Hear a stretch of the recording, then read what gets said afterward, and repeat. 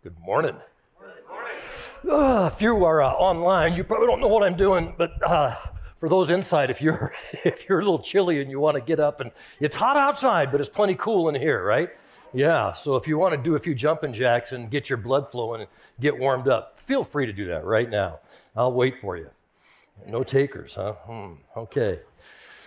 Hey, today we are finishing our series on changes, and I have, for me, I have really enjoyed this. It has been a lot of fun to go through the Bible, pull out characters in the Bible who had big change happen in their lives, and then step back and look at the principles involved with that and ask ourselves, how do we apply those principles to our own lives so that we can live a life of faith more effectively? And today is our last week doing that. We're going to be looking at the lives of two men who knew Jesus personally from the New Testament. Now, I'm going to tell you that all four gospel writers give us a little glimpse, a peek into this event that we're going to be talking about. I'm going to put the scriptures up on the screen for you. If you're online, you can see them also. Well, I'm not going to. I'm hoping that we're going to. And so that you can read it, because I'm going to give it to you. I'm going to kind of condense it and give it to you from my perspective. I want to encourage you to go and read all four of them. The first one is from Matthew chapter 27, verses 57 to 61. You can write those down apparently, because must have forgot to do a slide on them. Matthew 27, verses 57 to 61. Mark 15, 42 to 47. Luke 25, 50 to 56. And John chapter 19, verses 38 to 42. So you can look up this story and read it in all of them. Now, this morning I am going to admit that I have taken a little bit of liberty as I share this with you. The liberty that I've taken is to give us a picture of what I think is between the lines. Here's my commitment. The principles and conclusions we arrive at will be absolutely solidly scripturally based and will in fact be the same ones that Jesus taught. So you can check them out, and that's one of the reasons that I also give you all of that scripture, because these principles and this concept matters greatly to us. And so my hope is to bring it alive to you this morning in a way that that you won't forget. So here's the story, the event actually. It was the worst day of Joe's life. At least he couldn't think of any other day that came close to this particular day, that gave him the feelings he had on this particular day. He just couldn't believe. He couldn't believe that it had come down to this. I mean, he had heard the rumors and all, and he thought that, yeah, there might be something to them, but he never really believed they would actually carry it out. And by the time he heard all about it, he didn't have the time or the opportunity or maybe the guts to do anything about it, and so he hadn't. Truthfully, it had probably been too late by then anyway. Or would it have been? Joe thought about his station in life. He had managed, by careful planning and hard work, to earn an important position, significant prestige, and a considerable amount of wealth. In fact, he was considered a rich man. But what did it matter now? I mean, now that he had finally come to believe in, and what he had finally come to believe in was destroyed. Now that what he had secretly supported was gone. Now that his newfound faith was shattered. His faith in Jesus Christ, which he had come to be certain of, was suddenly in pieces because Jesus was dead. And he hadn't lifted a finger to stop it. He'd done nothing to keep it from happening. His relationship and belief in Jesus, along with that of his friend Nick, had been in the shadows, in the background. And you and I, we would understand it. I mean, we would understand that because we would understand his fear of the controversy and consequences of making his faith public. After all, if they made their newfound belief public, it could cost them their jobs. and even perhaps their standing in the community. So even though he was part of the Jewish ruling council along with Nick, neither one of them had done anything to keep Jesus from being executed. And now he was dead. And he had died the most horrible death possible. Crucifixion. The Roman-inspired excruciating death resulting from being nailed or hung on a cross. But this day, this particular day, a new boldness had come over Joe. And he was past the point of caring who knew that he'd become a follower, a disciple of Jesus. And so with that boldness, that encouragement in his own heart, he went right to the guy who would actually pronounce sentence on Jesus, a guy named Pilate. And he asked Pilate for permission to give Jesus a proper burial. And Pilate actually gave the permission. And so he and his friend Nicodemus, arrived together. He brought the linens, and Nicodemus brought 75 pounds of spices. They hurried because it was sundown that was coming, and the Sabbath actually started on sundown, and to keep Jewish law, the burial had to be done before the Sabbath officially started. As they neared the cross, he was sickened, repulsed by what he saw, what he smelled, what he heard. The flies buzzing around the dead bodies. It was almost more than his mind could absorb. The vital, alive, vibrant body of Jesus, who he had seen just a few days before, had been turned into a lifeless, battered, beaten bag of flesh and bones that was hanging grotesquely from the cross. The sight, the smell, the sounds, the reality of it all hit him and Nicodemus with a wave of nausea, and they fell to their knees. And there in the dirt, trying not to retch, they wept. They wept for Jesus. They wept for the pain that he had endured. They wept for a world that would do this to him. And they wept for themselves. For all the things they didn't say, the things they didn't do. They wept for all the times they stayed in the background, hiding in the shadows, protecting their own prestige and position. They wept because they had abandoned him in his most dire hour of need. They approached the cross with hesitation. It was an unpleasant, grisly task that was in front of them, but it needed to be done.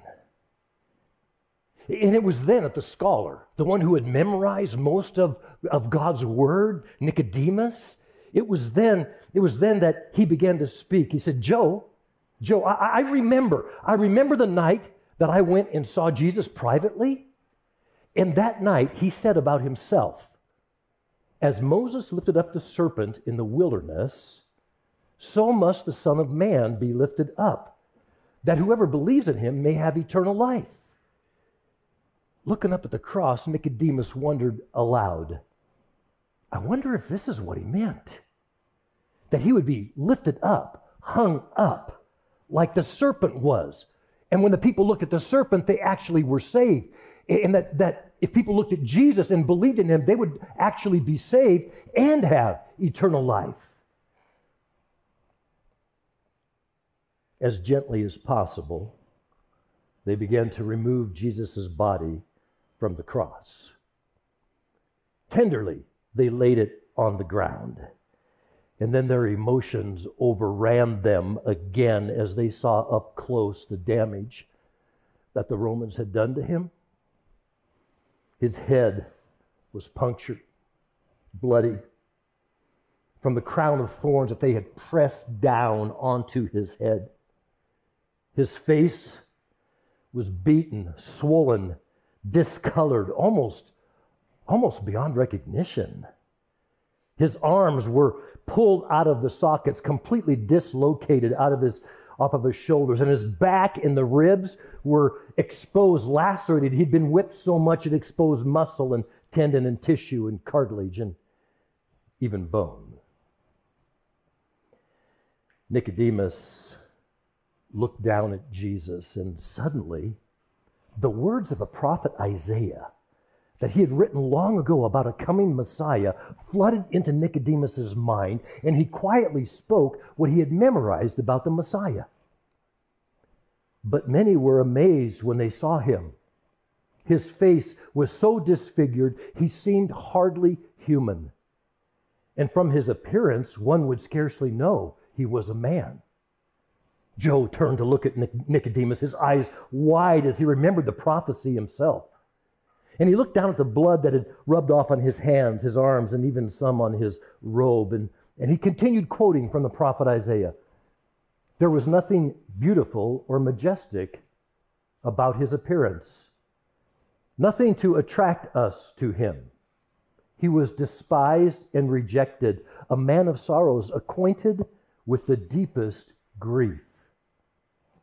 Joe did some quick calculations in his mind, and he realized this year actually marked 700 years since Isaiah had prophesied that God would send a Savior, a Messiah, that would save their people from their sins.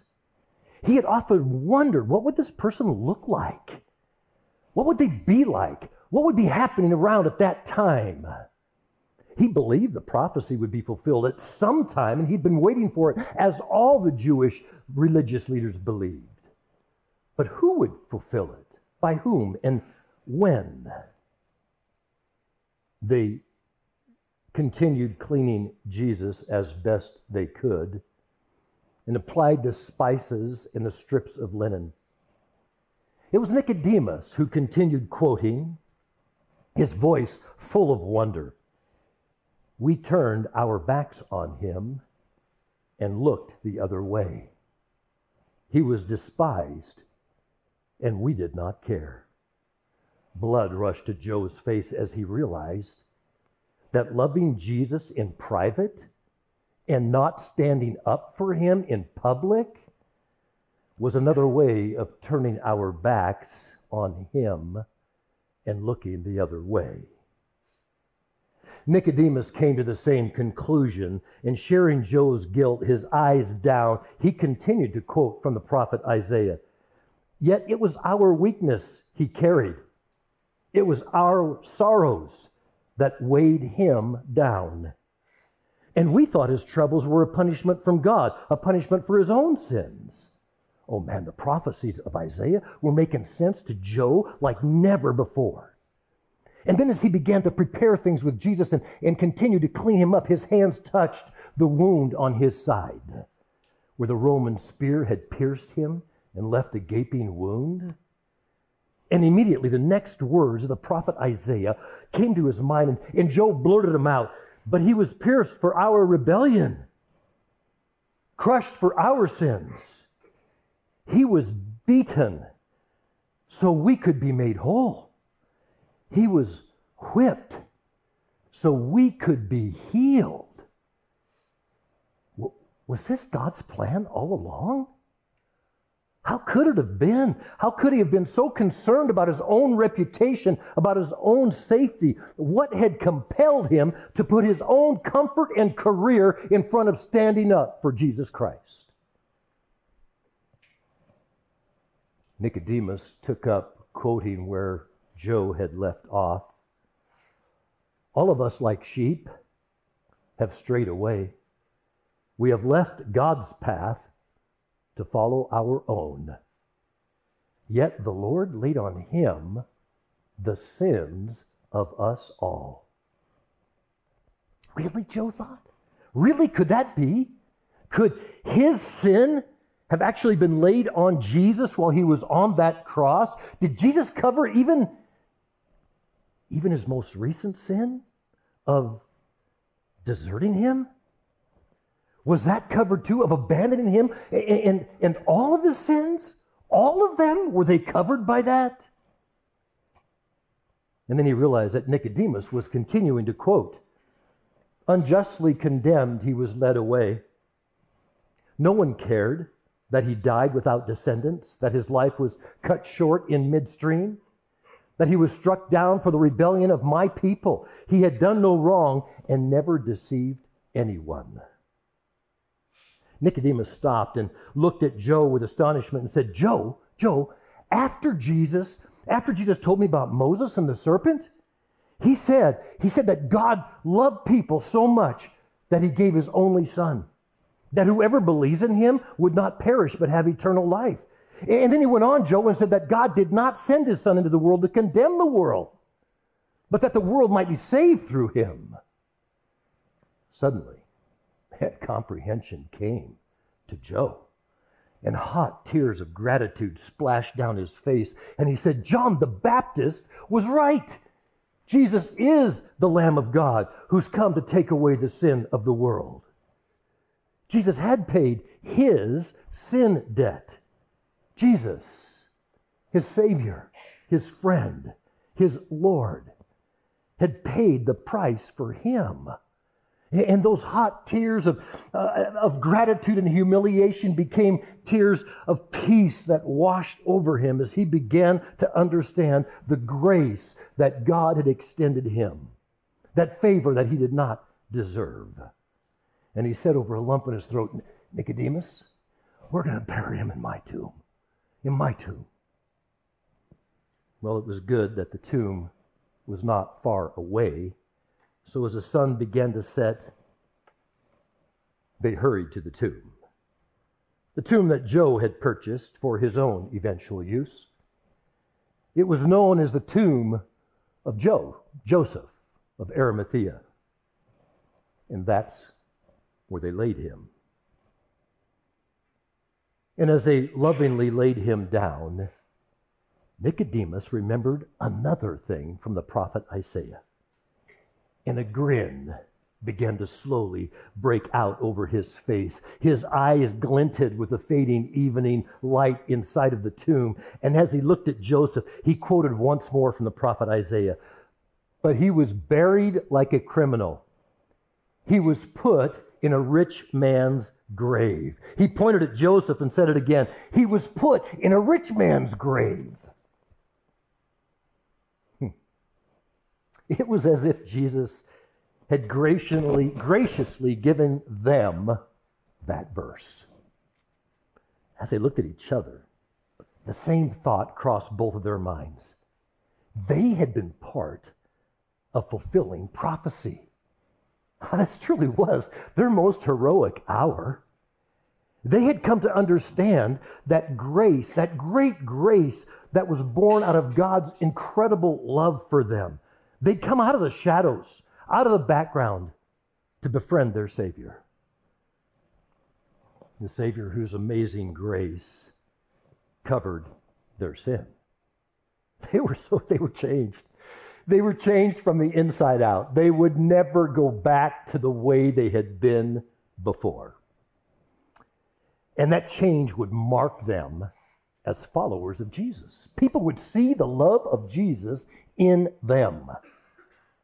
They realized it's God's grace that sets our faith apart. Oh, they saw it. They saw God's grace given to them, and they knew that's what sets our faith apart.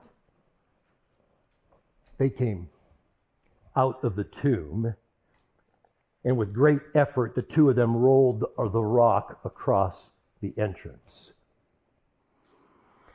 And then slowly, in the fading light, they solemnly began to walk home. They would never be the same. They were changed. They would never hide in the shadows again. They would never be ashamed of who their Savior was again. They had truly become new creatures. Changed by the grace that Jesus Christ demonstrated to them.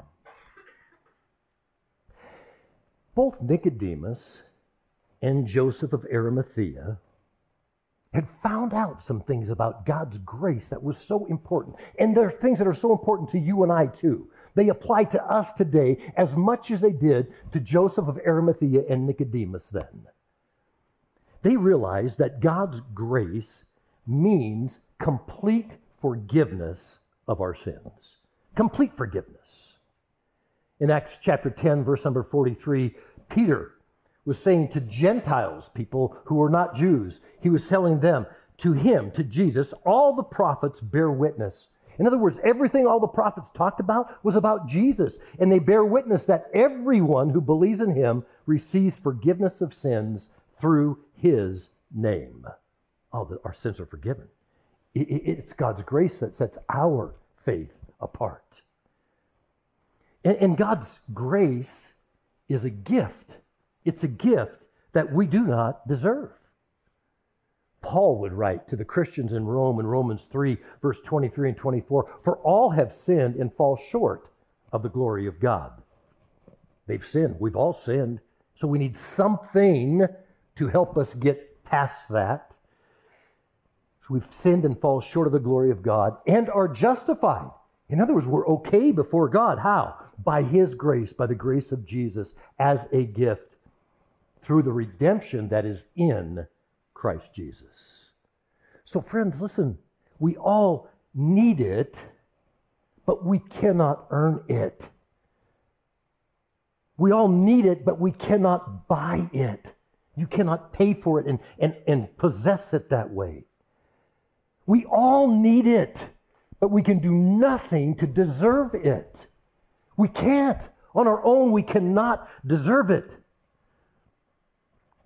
God's grace is a gift that we do not deserve.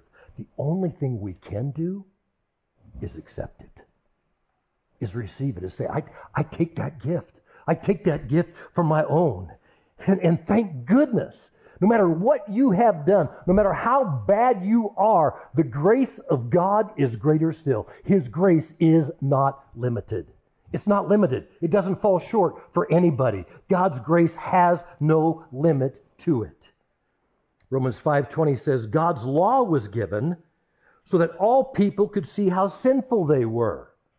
In other words, Paul is saying the only reason that God put the law in there, the only reason the 10 Commandments are in there, the only reason the 613 Mosaic laws are there is so you and I would have no question and no doubt that we are sinful and that we cannot do it on our own. We can't accomplish, we can't live according to the way God wants us to. That God wanted that to be so clear that anybody who thought I'm good enough to make it on their own would be ashamed when they would realize how far from that they actually are. That's the reason for the law of God. And he says, so people could see how sinful they were. But as people sinned more and more, some of you might fit into that second more than the first more and more, God's wonderful grace became more abundant. Isn't that great? God's wonderful grace became more abundant. In other words, there is nothing any of us have done, that cannot be covered by God's grace. When we accept it and receive it, we cannot earn it. You do not deserve it. It's God's love for us, only his love for us. The reasons he's given it to us. It's God's grace that sets our faith apart. Now, the Apostle Paul, he had been a murderer. He'd actually been a murderer. And he acknowledged, and that's one of the reasons he emphasized God's grace so much, because he knew how badly he needed it. And he was determined that you and I should know the value and the generosity of God in giving us, God's love for us, in giving us God's grace. There's a man named John Newton who was a slave trader. John Newton was not just a slave trader, he was also a murderer. So like Paul, except that he also traded in slaves. He knew how to capture people, black people in Africa, put them in bondage, and then transport them to America where they were sold as slaves. Many of them didn't live through the ordeal. The conditions were horrendous. And so Newton actually oversaw the death and degradation of other human beings. But then the grace of God got a hold of him. He realized how bad he needed God's grace. He realized there was nothing he could do to deserve it or earn it. He realized that if anybody deserved to die and go to hell, it would be him. And he knew it. But he accepted the grace that God offers him through Jesus Christ and realized that when Jesus was hanging on that cross, the sins of John Newton hung there with him. That he had paid the price even for John's sin. It changed him so much from the inside out that he became a new creature in Jesus Christ and ultimately became a pastor. It's crazy how many people with weird, terrible backgrounds have become pastors.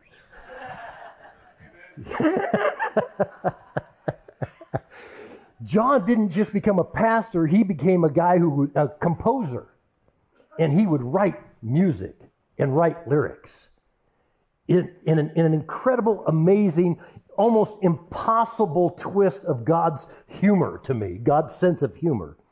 He wrote lyrics that would later become the most popular song of English-speaking black people in the entire world. The song, Amazing Grace. Yeah. Almost seems impossible, doesn't it? That the guy with the same name who was trading slaves could write a song like that. The guy with the same name who abused them and had the same DNA as the guy who would write the words, these incredible words of amazing grace. How sweet the sound that saved a wretch like me. Oh, he understood himself. I once was lost, but now I am found. Was blind, but now I see. 'Twas grace that taught my heart to fear. And grace my fears relieved. How precious did that grace appear. The hour I first believed. Believed what? Believed that his sins were on that cross with Jesus.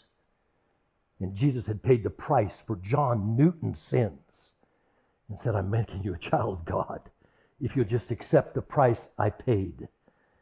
Oh, God's grace, friends, means the debt has been paid.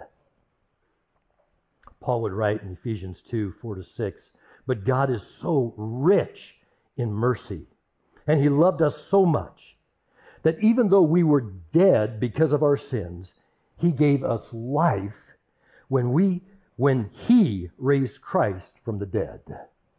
He went on to say, it's only by God's grace that you have been saved. The debt has already been paid. Jesus' part is done. He's already paid for all of your sins, past, present, and even, as crazy as it seems, future. He's done it. He's paid the price for you. God's grace is what sets our faith apart. Apart from what? Apart from other faiths. It is a unique faith. It is a one-of-a-kind faith. This preposterous, ridiculous idea that seems to be circulating now about all roads lead to the same place or all religions are basically the same, nothing could be further from the truth, friends. Nothing could be further from the truth. And stating it or believing it indicates a pretty large lack of intellect, in my own opinion. Now, I'm not trying to be harsh, but it really does. Because Christianity is so different from every other kind of faith because of God's grace. God's mercy and grace and love for you and I. There are a number of things that are unique to Christianity that way. I'll give you a couple of examples. In Hinduism, there are many gods, but they are impersonal. In Christianity, there is one God, and he is very personal.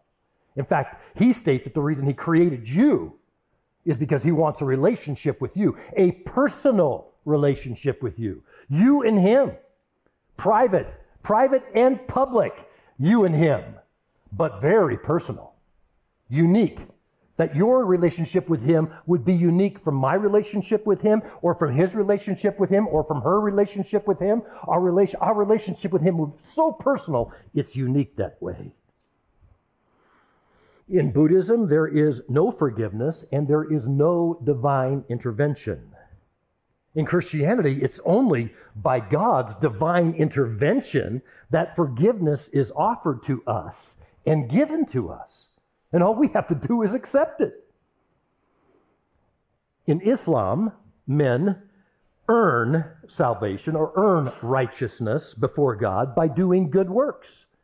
And the good works for the extreme Islam are killing the infidels, those who don't believe the same way they do.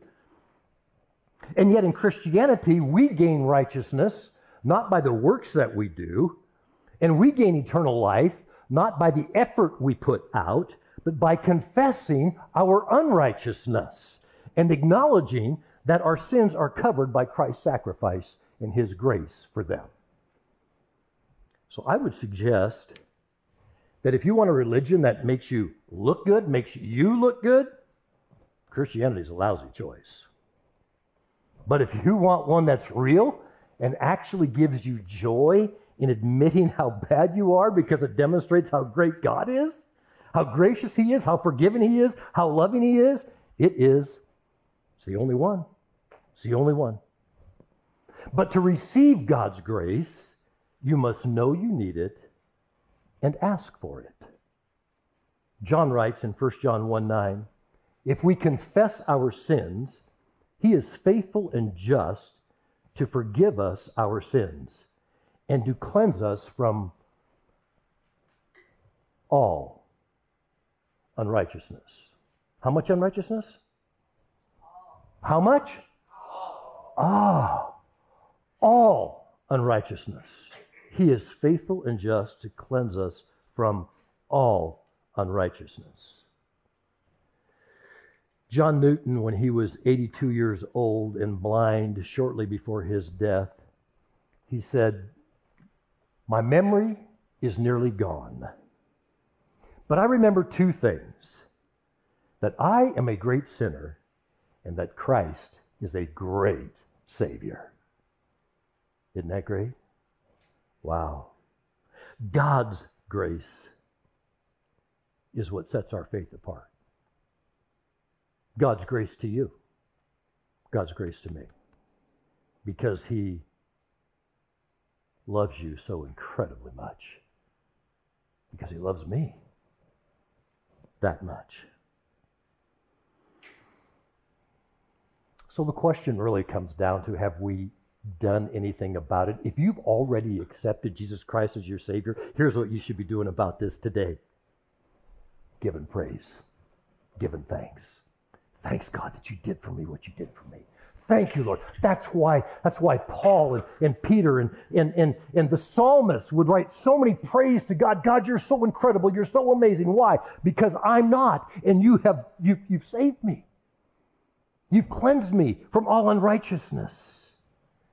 And if you haven't acted on that, I would encourage you to do that. You can do what John Newton did. You can do what Joseph and Nicodemus did. You can do what Cliff has done and confess your sins to Jesus and ask for His forgiveness and then thank Him that just by doing that and saying, I receive it, Lord, I receive it, thanks for it, bring it on, that you've then received from Him forgiveness of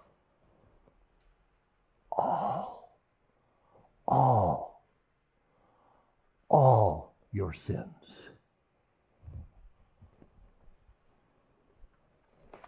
Even those you think no one else knows about. Even those that only He and you know about. You've got forgiveness for them all. And that, my friend, should have us coming out of the background. That, my friend, should have us standing strong for who our Savior is. That should have us not be embarrassed about the fact that we are Christ's followers. We're His disciples. We recognize Him as our Lord and Savior, and we live for Him because of what He's done for us. Amen? Let's pray. Lord, thank you so much, Lamb of God, that you are led to the slaughter, that you take away the sin of the world. Thank you, Lord Jesus, for being pierced for our sins, crushed for our iniquities.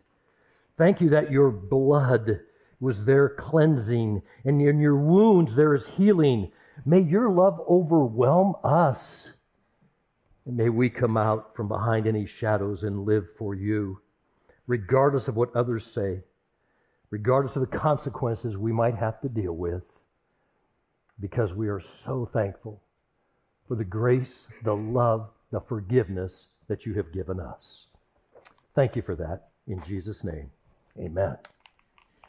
Hey, we're going to continue to worship the Lord right now and sing a couple of more songs. And before you're dismissed, as we do that, I'd like you to stand and receive His blessing that He allows me the privilege to be able to give you as we go from here.